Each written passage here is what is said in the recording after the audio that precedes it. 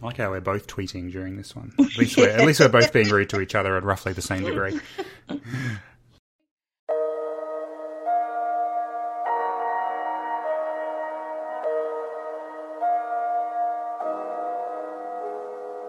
Hello everyone, welcome back to the Early Education Show. We're here with episode 96. I'm Liam.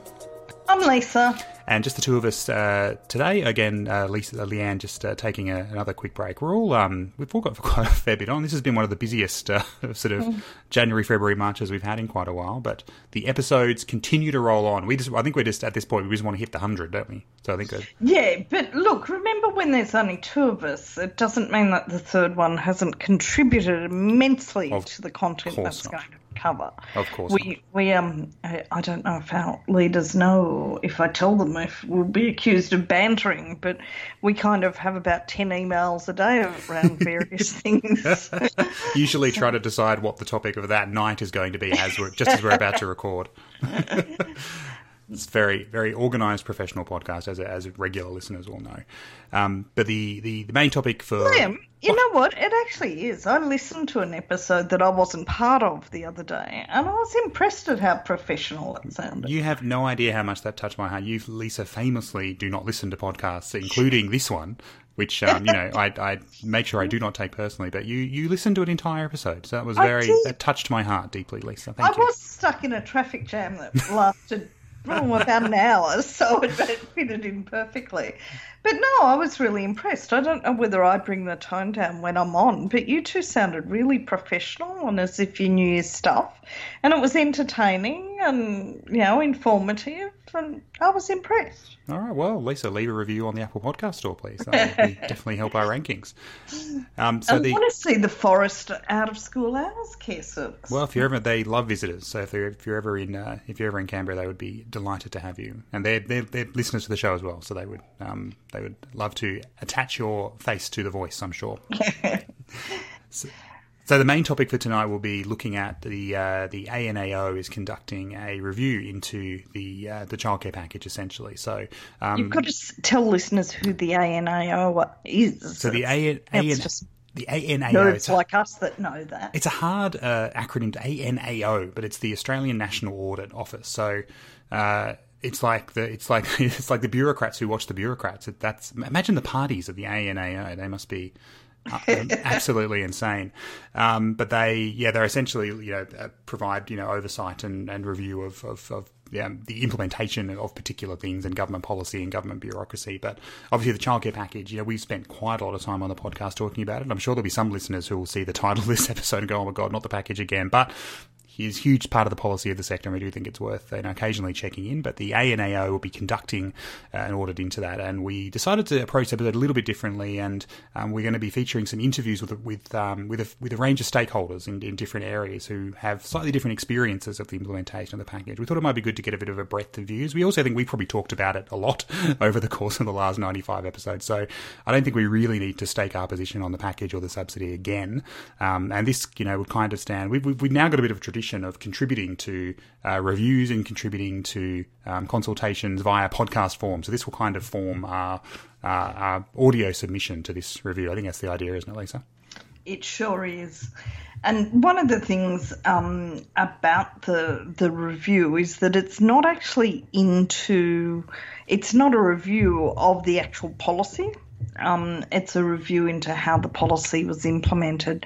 Look, one of the things that Leanne, who's actually studied public policy and done her master's on it, always has explained to me is the impact of a policy can be determined as much by the actual policy that's decided by the government as by its implementation, which is how it's rolled out by the bureaucracy.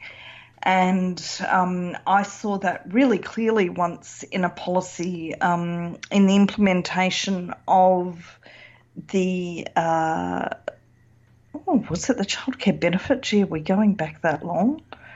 Was it the childcare benefit? Now I can't remember.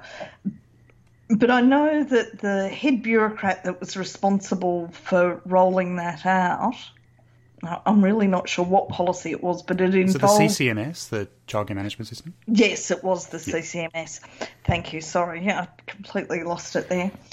she sent all of her team to the furthest reaches of Australia so that they could sit there in a childcare centre for a day and watch things like what the internet speed was like, or watch what it was actually like in really rural and remote communities, and explain to them that they had to be able to, access this CCMS system as much as anyone else.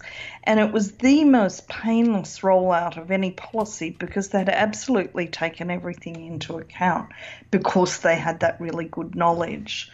So I've always been aware that, the implementation of a policy is really important. So I want to know what people think about the policy. I think it'll be fascinating because I think to be fair, we spent a lot of the time in talking about the lead up to the implementation of the subsidy, thinking that it was likely that the IT system would really struggle. I think we can say the IT system seemed to hold up relatively well.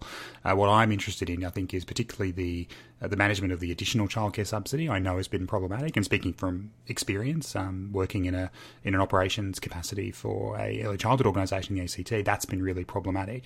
But also just where we're finding a lot of issues now where there just seem to be some very strange decisions being made by Centrelink that have pretty dramatic impacts on families very, very quickly. But it'll be interesting to see if some of those sort of things are called out. But that'll be the main topic. So we've got a couple of things just to get through in our little intro section. I just want to remind everyone that our Exploring the NQS series is continuing. So that series is available as a big thank you to those who support us on Patreon. So I hope people are enjoying that series. The overview episode of Quality Area 2 is now up. So I broke my 15-minute limit to that one because it was a bit too hard to cram it all in. But really good, quick 17-minute summary of Quality Area 2 and what services and nominated supervisors in particular should focus on. And then I just want to say that next week, as you listen to this, will be the Early Childhood Learning and Development Conference in Perth, and I'll be there for quite a few of the days. So if there are any listeners to the show there, come along to my session. It'd be great. But also, just come up and say hi. I promise to be very nice and be very awkward and grateful that you like the show and continue to listen. For sure. We also then wanted to... We had debated doing the entire episode on this, but we just thought we probably didn't have the stamina or the desire to look at some of the craziness that's happening in the New South Wales election. But that is taking place. If you're listening to this on the Friday as it comes out, the election will be tomorrow. Lisa and Leanne are both obviously New South Wales based and have a... So we get to have an election sausage, a democracy sausage. Very exciting. Do they have any vegan, vegetarian options for people like me? Yes, they do. Because Wonderful. I actually don't eat meat either, so yes. Excellent. But I tend to buy cakes for the cake stall. Down to local I like school. cakes. Fair enough. So what we thought we'd do, is probably... We have talked a little bit about some of the issues over the last little while, but I think, Lisa and Leanne are both... we have you here tonight, Lisa, but Leanne as well, both have such a strong history of advocacy and policy engagement in the New South Wales system particularly. So it would be kind of madness not to have, at least a brief, 5-minute chat about, this election and what it means for early childhood. So did you want to... Lisa, if you're not interested in this, how can we expect the listeners to be? Give us a real quick summary. What are we talking about here for early childhood? Look, it's really hard to give a summary because, essentially, Labor's come out with a policy that says they'll give $500 million more money towards early education and care, including some for out-of-school hours care. And it sounds like a really good policy, and I'm sure it would be a good policy, and it's got lots of really nice things in it, like more capital funding and, lots of really nice things in it. And I think it would be a really good policy. It is predicated, though, on the fact that they're giving an extra $90 million from the New South Wales government if they become the New South Wales government, and the rest of the money would come from federal Labor if they get in. And they haven't actually said what will happen if federal Labor don't get in. Do we only get the $90 million? What happens to the rest of it? But some bits of it, are definitely good. They've said they'll double the amount of money. I think we've spoken about the fact how the coalition in New South Wales have said that they'll fund 3-year-olds to go to preschools, but you get kind of like 20 cents a child for the next few years before it goes up to something that's actually worthwhile receiving. And Labor said that they'll double that 20 cents a child to 40 cents a child. I'm making up those figures. But yeah, they've said that. A few days after the Labor had announced their policy, the Libs came out and announced their policy, and we've also spoken about my concerns about part of that, the out-of-school hours care one, because they hadn't actually spent the money that they said they'd spend in the last election, so why should we believe them this election? And we should say, actually, you had a great article posted in Fairfax, but we linked to it last week, but you can go back and see the notes for last week's episode. But you tackled that issue really well in that piece. But, basically it's really hard to tell, it's all just, it's just numbers plucked out of the air and put on a paper at this stage. It doesn't necessarily mean anything. The Budget Review Office has gone through both policies, and I think what it comes down to, is that the bottom line, the Liberals, the Budget Office has said that Liberals have promised $20 million over 4 years for preschool and $90 million for out-of-school hours care, and Labor's promised $34.5 million for out-of-school hours care and $90 million over 4 years for early education, that's preschools and long day care services. But even those figures, it's like we have such a history in New South Wales of people promising things and not doing it that I really wouldn't want to base one's vote on what's been promised. I would base one's vote on the fact that despite the fact that in some ways the coalition has increased funding and has ensured that more children are getting access to early education over the last few years, they also didn't spend the universal access from the federal government for quite a few years. And generally, they have not been a friend of the early education and care sector despite their rhetoric. And, that's kind of as close as I can say. And I know that all sounds like so confusing. Why can't you say one's great and one's not? Well, my gut instinct says that the Labor policy is a lot closer to what we want, partially because the opposition spokesperson, Kate Washington, has really listened to the sector and has really got a clear understanding of what the sector has been saying to her. Wonderful. Well, if you are in New South Wales, enjoy your democracy sausage. Look carefully at the policies. They are, I don't know, I live in the ACT and I always find New South Wales politics full stop confusing, but particularly the early education approach is the kind of madness. We have a much, have our own issues here in the ACT, but we have a much simpler approach in terms of funding, preschools and those kind of things. So hats off to Lisa for attempting to navigate us through that complexity there. Yeah, probably very badly, and I'll probably have alienated both sides of the politics, so I hope that neither of the politicians have actually heard me giving that breakdown of what they're... Well, it's out the day before anyway, so I don't think anyone will be basing too much on what we're saying. But again, if you obviously, particularly if you hold yourself up as an advocate and activist, the most power we have in our democracy is at the ballot box. So make sure you're really thinking about what that vote is, wherever you choose to go. We will we'll leave it there because we want to get on to our main range of interviews for tonight. Lisa, did you want to give a really brief intro to all of them in general? Were there particular questions you were asking of all the people? Look, I mostly asked them what was the implementation of the policy like for them, and did they did they find it an easier transition or an easier thing to put into their services than previous policies such as the National Quality Framework and the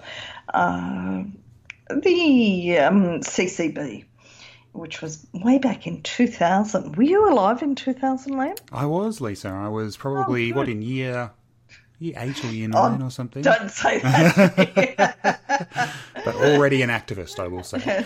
But look, one of the things that I think is really important, and because this is part of our submission to that inquiry, that I just want to say loud and clear, as someone that has written a lot of resources for the sector over the years, as someone that has helped write professional development and resources for the sector to understand new government policies, I was really aware that the sector was flying blind on this without things like the professional support coordinators to assist them through the process. And I think that is something that I'd be very surprised if the ANAO didn't pick them up on it. The stupidity of defunding what was a quite well-established system for assisting the early education and care sector to respond to new policy changes just prior to introducing something of this magnitude. Yes, yet another reason to mourn the loss of the PSCs, which I don't think we'll ever stop doing on this podcast. The other probably quick thing we do is maybe a bit of intro to say, look, we've got a range of interviews here. We sort of made an attempt as best as possible to get as diverse a view as possible.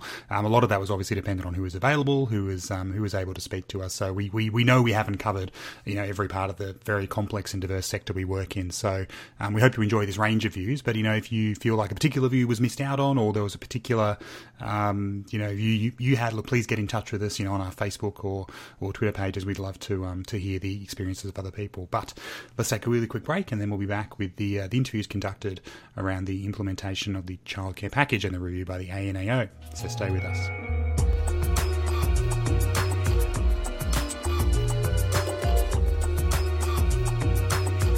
So I have with me here John Cherry, Advocacy Manager from Good Start Early Learning. Welcome to the podcast, John. How are you?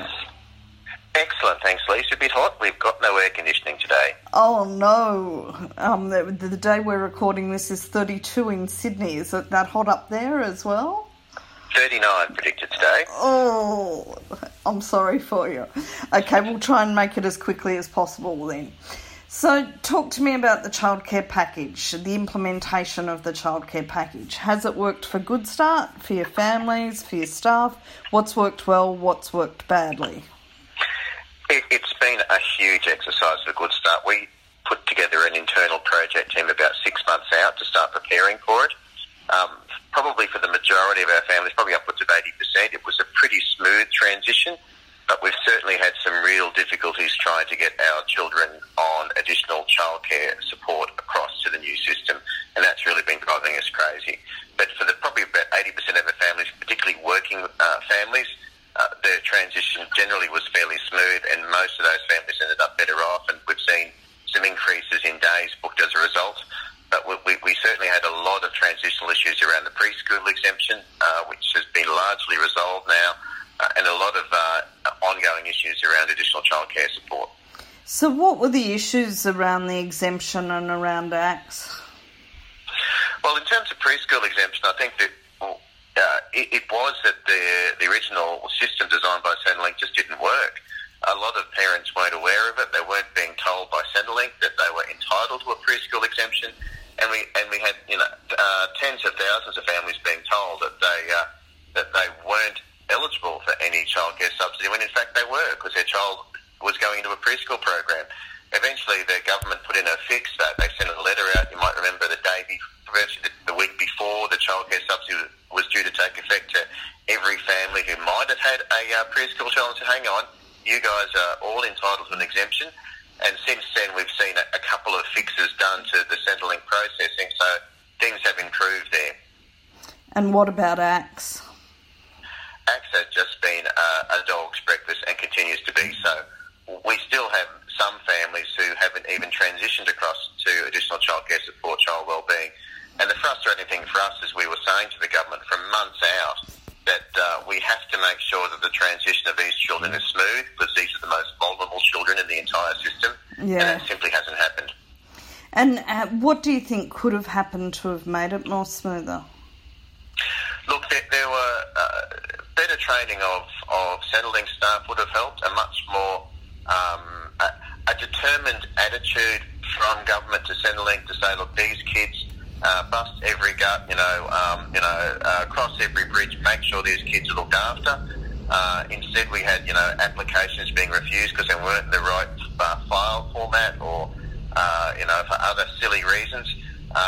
What we needed was an absolute commitment from government that these kids were going to be looked after, and that's not what has happened.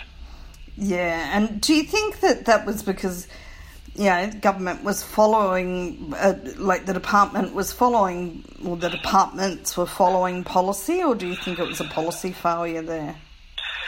There's a little bit of policy failure, but I'd have to say the Department of Education's policy objective was they had a safety net, these children should be picked up, and for some strange reason the processes designed by Centrelink didn't reflect the policy objectives of the Education Department. They just didn't seem to get the memo on additional childcare support. Yeah. It's been a long process trying to work it through, and what we've found is if we raise individual cases with the Department of Education, they then become our champions, going back to sort things out with Centrelink. I've heard that from a few people, yeah. It shouldn't be that way. Because the small services obviously don't have the same access to the department that big players like you guys do. Well, that's right, and certainly the CCS helpline has improved considerably, and providers who ring that helpline ordinarily will now get their issues resolved. We've had some really big issues resolved just by raising them through the helpline. Oh, that's good to hear. And compared to other changes that have been brought in, like the NQF, how do you think the policy implementation of this one, or the implementation of the policy of this one, compares? Things like communication, I think the Department of Education tried really, really hard. One of the complexities of this was there were three departments involved, and that added a level of complication that it's still being worked through, whereas the NQF was essentially only the federal department and, of course, the state agencies. Some of the issues we've had problems with the NQF in terms of consistency between jurisdictions. We're now having some of those inconsistency problems within Centrelink assessment officers. But I think it went much smoother than what old wise heads tell me about the childcare benefit back in 2001, which is the last big change.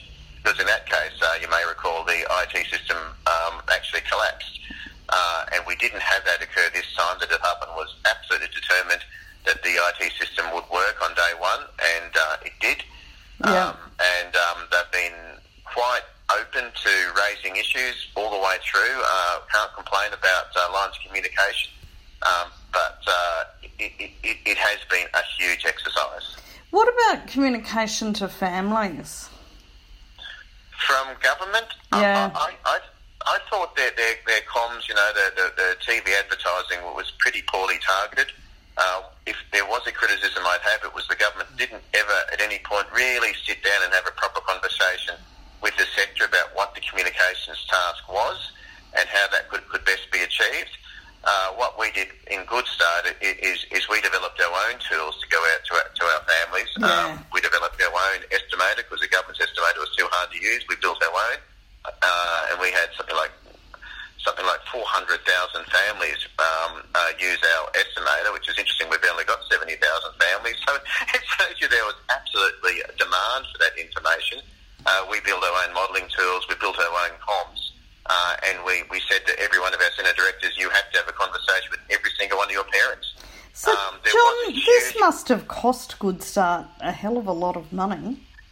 It was a huge exercise. We had a huge training program for our centre directors. We had a project team that was running, as I said, for 6 months in the lead up to it. we were determined that we would do everything we could to make sure it was successful. Okay, I think that's kind of where some of this comes down to the difference in size. Because of the size of you guys, you could afford that money and you could do that training, etc. And possibly not everyone has that. But look, thank you. I think that's pretty much, I think a lot of people would agree with the points that you've made there, and I hope we can all make those points to the review. Oh, absolutely. The review is crucial, and we've got two reviews, of course. We've got the evaluation of the CCS going on, and now we've got the Auditor General's performance audit. So we've got a couple of chances to express our views, plus the federal election, of course. Yeah, and some of us will definitely be taking that opportunity. Okay, thanks a lot, John. Thanks, Lisa.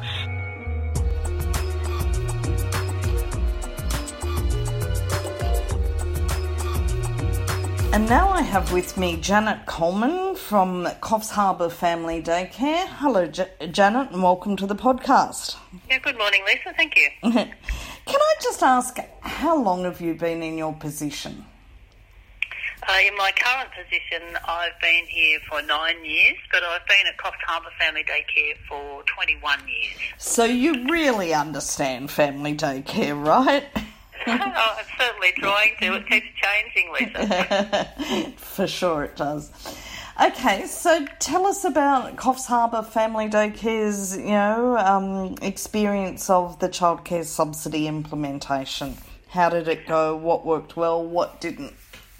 Okay, I think for family daycare there were some implications in the transition that perhaps may have been a little bit different for other service types. Firstly, all of our staff and management, and then all the educators in family daycare needed to have PROTA registrations. So for huge services, that might have meant 200 educators having to have PROTA registrations in order for children's enrolments to be linked to them. I think this was something that was unable to be forecasted as to how difficult that might be for some educators trying to get that registration, people with varying computer skills, many having to pay for copies of birth certificates and marriage certificates in order to complete the registration. So some of our educators in our smaller service had still not completed the PROTA registration process prior to the rollover into the childcare subsidy. So for us, that then meant that we could not actually enrol the children that had contracts with those educators until that was done. So there was a little bit of a delay in those first few weeks. And I would imagine for family daycare services that have a huge number of educators, that might have been quite a huge task to try and get things happening. The childcare enrolment process, I think, is a good process, but in the initial stages, because the communication with families about how they completed their childcare subsidy claim and how that was to pan out in the real world in family daycare, was basically left from our services perspective up to us to communicate that with families. So whilst the government initiated an extensive advertising campaign regarding the childcare subsidy, it was in fact relying on the services and the family daycare educators really to communicate with families on how to complete that and to confirm the complying written agreements and confirm enrolments on the MyGov. And so basically what you're telling me is both of those processes, the PROTA thing plus just enrolling families and getting complying written agreements, took up a huge amount of extra staff time for your service. Absolutely. And the problem for us was that because in family daycare services we don't necessarily have that face-to-face contact with families, yep, is that the process was relying on our educators understanding what families needed to do and the electronic communications from the services.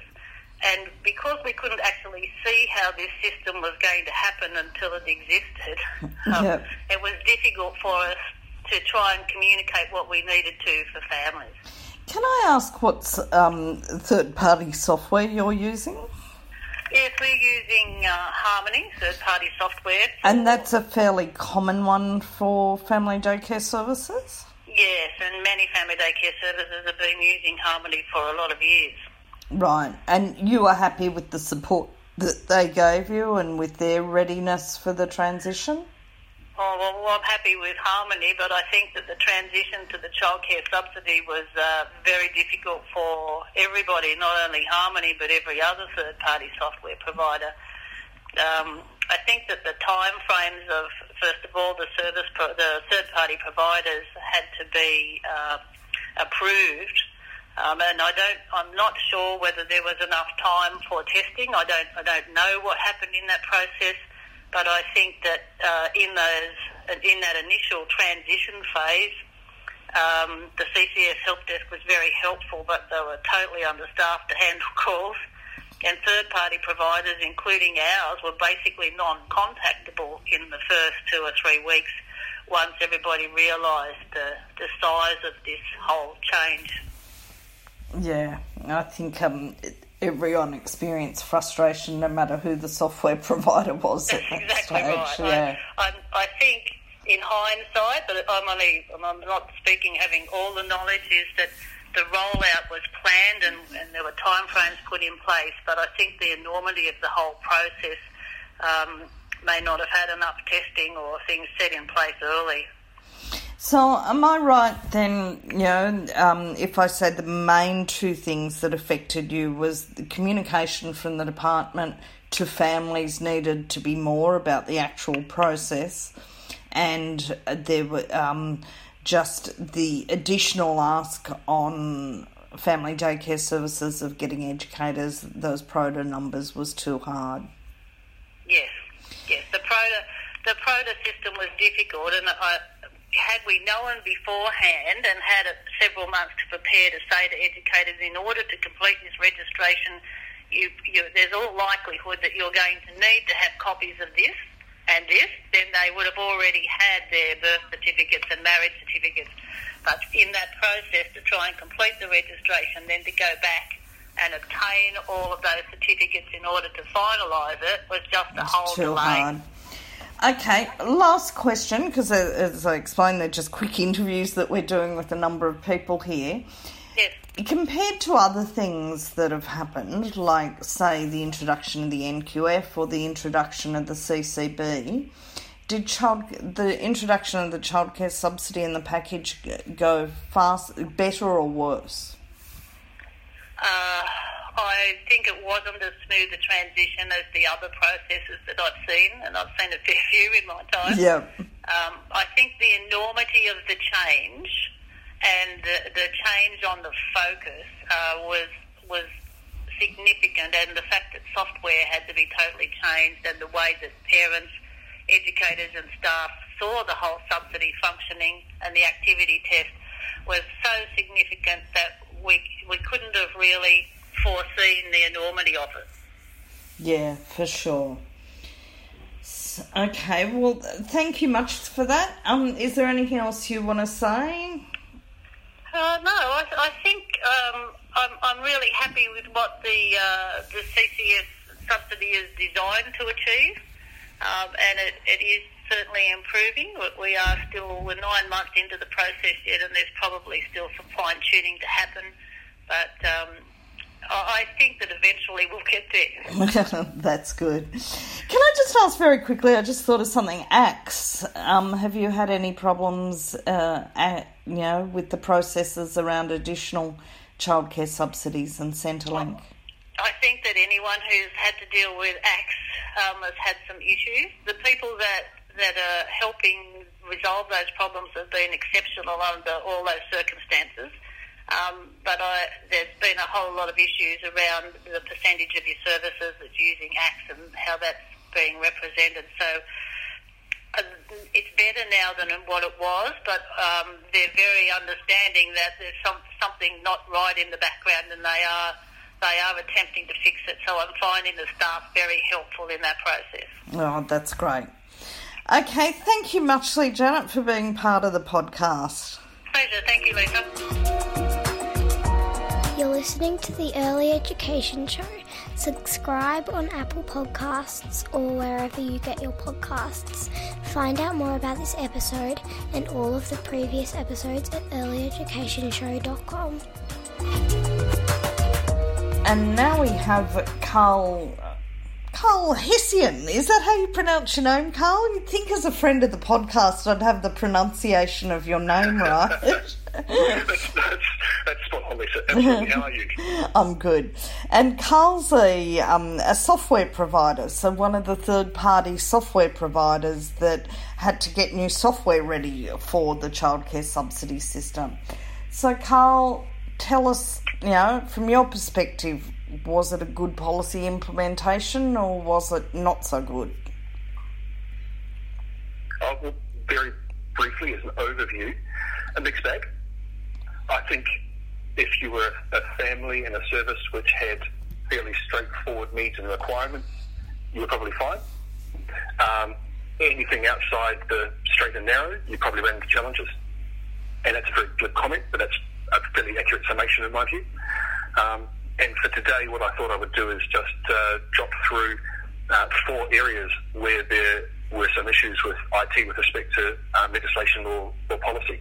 So I'm happy to talk about those if you like. Yep, for sure. Sounds perfect. Okay. I might just jump on in there and talk about enrolments, specifically ceased enrolments. So you might recall that under the legislation, when an enrolment finishes, it has to have an end date put against it. And one of the immediate challenges we found directly after transition was that once an enrolment was in a state of being ceased, that is to say ended, the service couldn't update the enrolment. Yep. So there was a specific challenge there. If an enrolment had been created as an informal enrolment, so to speak, that is without CRNs on it, then the service wasn't able to come back and put those CRNs on directly because the IT system wouldn't support that update, which was a bit of a challenge. Because not only does it mean that the service would be in contravention of Section 200D of the legislation, it also means, in that specific example, a family wouldn't be able to get their entitlement coming to them. Right. So that was a significant challenge upon transition, because what it meant was, where an informal enrolment had been created, we had to call upon the goodwill and the support of DHS to get CRNs put onto those records behind the scenes, and then have the families confirm those. And that turned out to be a further challenge because MyGov wasn't set up to be able to confirm enrolments, which had already ended, or already been ceased. So there was a long cascade of events there, finally culminating in the fact that once ceased enrolments had been updated with CRNs and then confirmed by families, the automatic session reporting wasn't being triggered either to go back and sort out entitlement calculations. And that whole scenario, I suppose, dragged on for several months on transition, and it wasn't until, I think, December when services had the ability to be able to update enrolments themselves. That's not good. I can see the problems that would have caused. What else? Well, since October, the department has been going through and ceasing enrolments after 8 weeks. You might recall under the legislation that where 8 weeks have passed since the child last attended, then the child is deemed to be no longer enrolled. So there's a job or a task which runs, I think it's daily, which is scanning for situations where children haven't attended for the last 8 weeks, and when it finds them, it ends the enrolment. I think this has caught services on the back foot for 3 reasons. One is that the job that runs doesn't align with calendar weeks. If the day that the last child was attended was a Tuesday, then the job would run 8 weeks later on the Tuesday. Another reason that's become problematic is it doesn't take into account service closure periods, say over the Christmas break. And a third reason, which is particularly troubling, is it doesn't take into account unsubmitted sessions of care, the most recent unsubmitted sessions of care. So, for example, if a service hasn't submitted the most recent week at the time that the job runs, then the job will treat that as being a non-attendance, even though the service isn't contravened any of its session of care reporting. And, Carl, my understanding that this is a particular issue for out-of-school hours care services, because they may have children coming in vacation care periods only, and if if there's bigger than 8 weeks between two vacation periods, then every child is automatically unenrolled. Well, that's correct, but I'd make a note that was baked into the system, and we knew that before it started. But it still doesn't make it any easier to deal with, does it? It doesn't. No, not at all. I agree. It's just more a case of that's actually the system behaving as per the policy, shall we say. There's my alarm going off. Sorry, Lisa. That was my 5-minute warning, so I'm clearly over the limit right from the start. But just to quickly finish on that, I suppose, where it becomes, I guess, a challenge for me is that if the service has got the ability to be able to submit session reports up to 14 days after the week in which the care was submitted, then I don't see how the session, the job that's running to cease these enrolments really should be running until the services have the opportunity to submit all of the sessions of care. Otherwise, the job might be running based upon 6 weeks' worth of data, for example, not 8 weeks. Yeah. So it's a bit of a challenge there. Just briefly, one of the challenges that came to light in December was the fact that the department had been paying out on more than 42 absences by mistake, which is, contravention of the legislation. And I think when that was discovered... Sorry, I'm not understanding it. They'd been paying out what? Oh, you know how a child can have up to 42 sessions... Absences, yep. Yeah. Well, the department had been running on and paying above that. Ooh. So, for example, reporting 43 or 44 days worth of sessions of care, they're paying out on that. And so services were in situations where, if that had happened, where they were being forced to take the overpayments, they had no way of being able to say, don't pay us the money, And of course, at a later stage, when DHS realised that, they recovered the cash from services. Right. I mention that specifically, even though it's not a huge issue, because it's kind of an example of the sort of moral hazard which crept into the way the system was rolled out, that had kind of pushed out the risk onto services in that regard. We're short on time, so I'll mention one last point if I can, Lisa, which is statements of entitlement.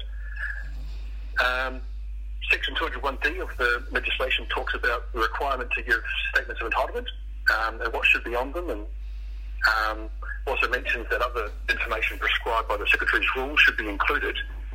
The Secretary's rules, amongst other things, state that the calculations for each session of care should be provided to a family. And the immediate challenge which was raised after transition was that information wasn't provided to services to be able to pass on. And so there's been a period there where they had to go away and sort out the IT so that that information could be provided to services. And that's been in place since December. So there's a number of areas there in which there has been a bit of a mismatch between the IT and the legislation or the rules, and in some cases maybe quite material. Okay, can I just ask a more general question of you? As a software provider, how did it go? Was it all clear from the beginning what you had to do? Was it made up as it went along? Was it a nightmare for you, or was it a fairly ordered process? I realise that might be a hard question for you to answer. Well, it's fairly open-ended. I'm just trying to think about how do I answer you quickly without waffling. That's all. Look, I think there had been there'd been a very high level of engagement, right back from May 2017, once the legislation had passed, to work with software providers and hear concerns and that sort of thing. My overarching concern really was the time frame, just how much can be achieved in the time frame. Recognising, of course, that the business case for the IT had already been signed off on by Cabinet prior to the legislation passing Parliament. A lot of work had gone into it before it got to my stage. So there was a lot of support from the department to interpret things, and before and after transition, DHS in particular had had a really, really good account manager model, and I think if they hadn't had that in place, people to be able to go back to and clarify parts of the specification or get clarification around policy, then I think I couldn't see how it could have worked. But they did have that in place, and I'm really, really grateful to them that they did. I think that the point we're at the moment, though, is it's the bits that are out of scope that I still kind of don't have a good feeling for. You know, like what a family's actually experienced with MyGov and what happens with their assessment processes and how that kind of still impacts back on services. That's the bit I'm a bit sketchy on. Yeah. And that's really got nothing to do with the account manager. So yeah, I think I'll leave it at that point. Okay, well, thank you muchly for your contribution, as always, Carl. We're always pleased to have you on our podcast, and look forward to interviewing you perhaps in more detail about all things software and childcare subsidy at a later date. You're welcome, anytime, and good luck getting that down to 5 minutes. Thank you.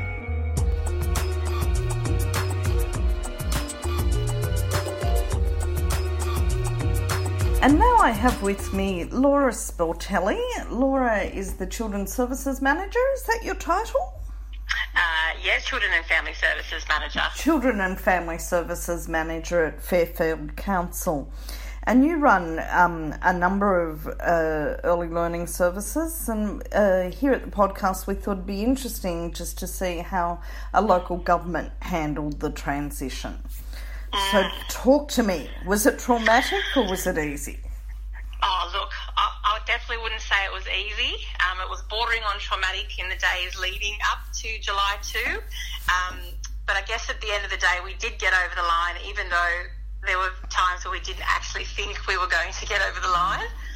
It did feel a lot like the blind leading the blind in many respects, but I have to try and spin the positive as well, and we did get there, and we all breathed a big sigh of relief once we got there.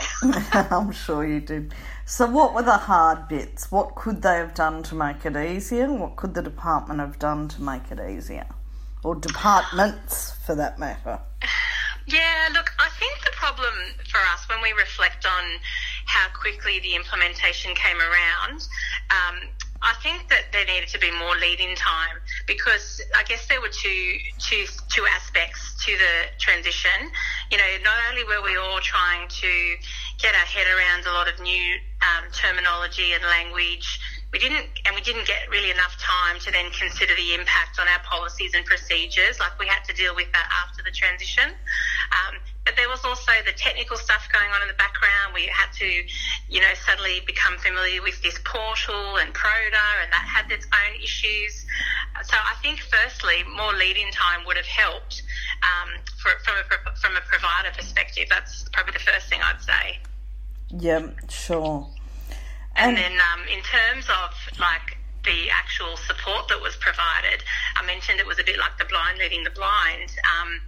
There just wasn't enough messaging and communication to providers, and we also weren't privy to what families were being told, and often families would come to us, and that was a whole other issue, because then we didn't have the answers for them. So, yeah, I could go on and on, Lisa.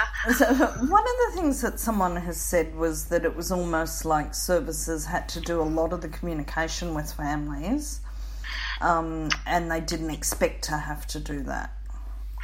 We definitely felt that, but we also worked out very quickly that we didn't want to bombard families with information and communication from us. So we very much took the approach business as usual.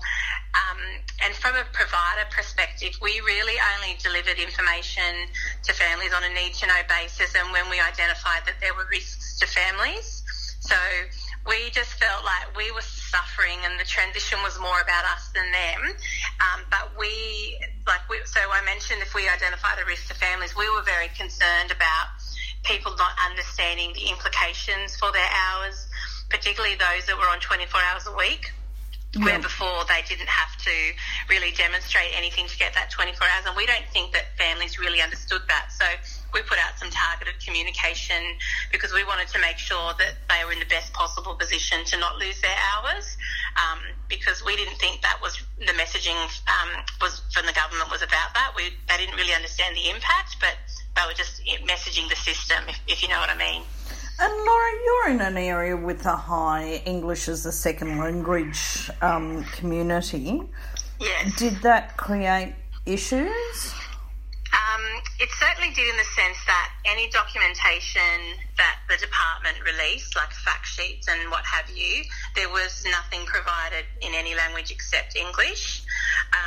And then when we tried to provide that communication to the families, it would really fall on the centre directors to translate that information to the families. And certainly not all my centre directors have the luxury of having staff that speak other languages in their team. Many do, but yeah, a lot of it did fall on the staff at the centre to help them understand, and that they sometimes themselves didn't understand what they were communicating because they were still getting their head around the system. So we did try and limit the information because we just didn't want families to feel the overwhelming feeling that we were feeling, and we felt that was the best approach, and it did work in the end.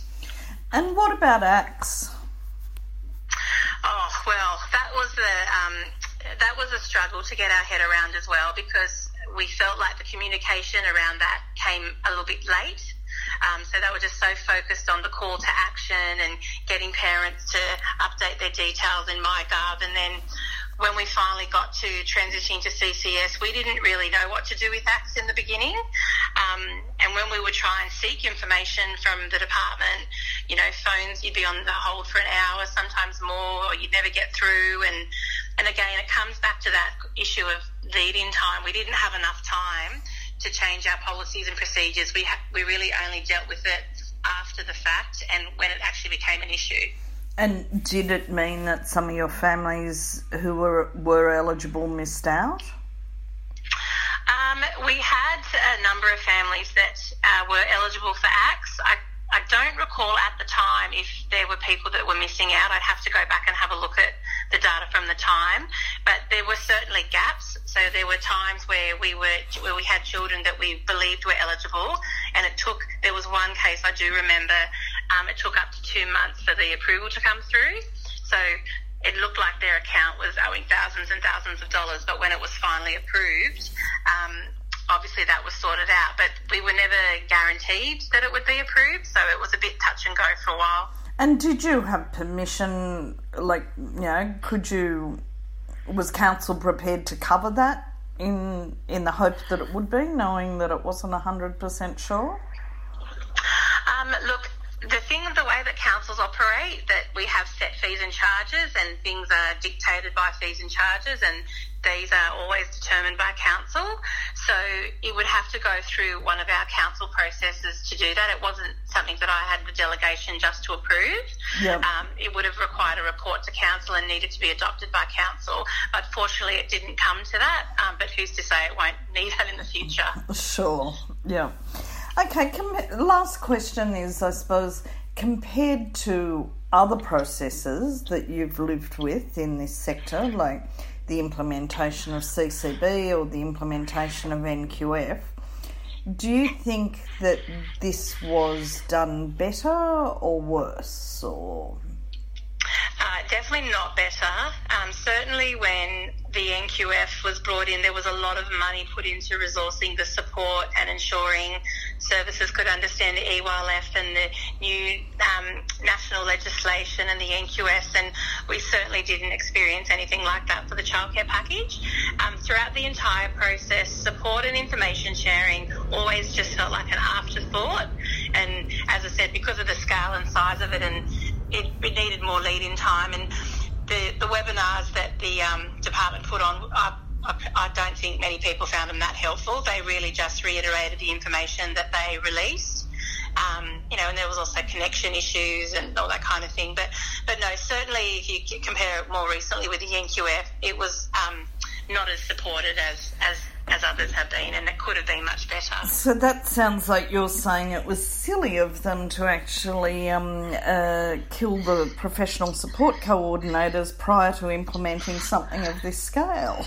Well, it is kind of like that, isn't it? There was definitely the money there, and we all know how hard our staff work and the services work, and that's where they spend their time in their services, caring for children and supporting our families. And this was a whole thing in itself. And I actually have to say I'm very fortunate that I am in a council service, because the council, the local government children's services are very well connected and very well networked, and we were supporting each other through this service.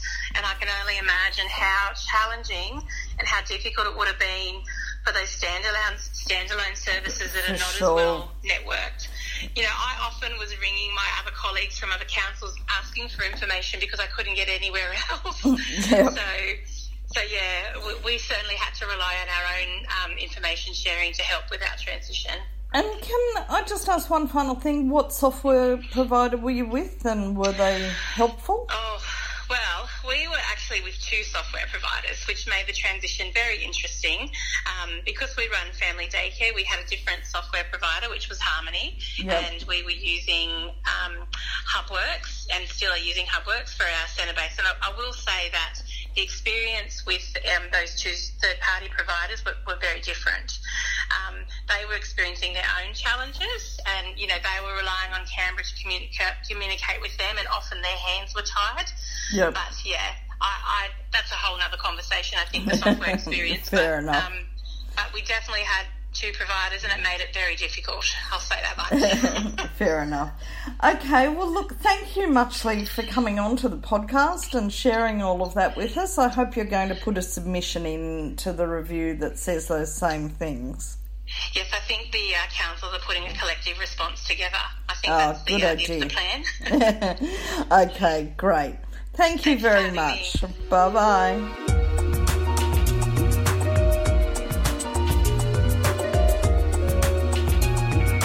All right, thanks to everyone who took the time to contribute to those interviews. We appreciate that. I think the diversity of views that are on display, and this was such a big, you know, sort of seismic change for the sector. I think it's great that we're sort of seeing this look back in terms of where the sector was at that time, and, you know, hopefully lessons for the next major crazy change that is foisted on us by some government in the next 10 or 15 years. Was there a particular, you know, thinking about all the interviews you did, Lisa, was there a, you know, what was your sort of big, you know, takeaway from speaking to a range of people about this issue?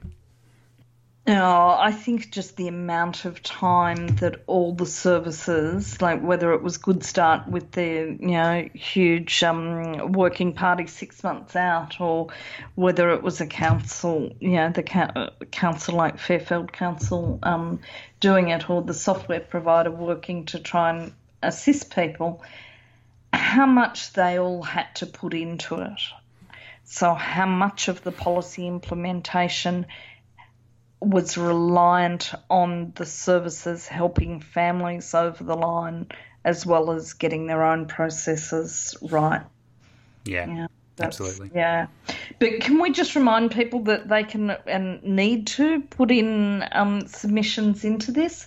It can just be a one-page letter saying, I thought this was bad because, or I thought this was good because. But remember, it's not about the policy, it's about its implementation. Absolutely, and I think the report is due to go to the government in November, and they're accepting submissions up until around about mid-May. But we'll have a link in the show notes on the episode page for this on the page on the website for this episode. So yes, the more people that contribute, the better the review will be. So, but that's for it. Sure. Yeah, that's it for this week. We will be back next week with another episode. And we thank you for listening and continuing to enjoy the show. Until next week, it's goodbye from me. And from me. And from Leanne in absentia. You have been listening to the Early Education Show, hosted by Lisa Bryant, Leanne Gibbs and Liam McNicholas, and produced by Liam McNicholas. Find us online at earlyeducationshow.com, and while you're there, it would be great if you could hit the Support the Show tab, where you can become a patron of the show and support us for as little as $1 a month. We really appreciate it. Get in touch with us at earlyeducashow@gmail.com or on Facebook and Twitter with the username earlyeducashow. If you're enjoying the show, please leave us a rating and review on the Apple Podcast Store. This really helps other people find the show. See you next time.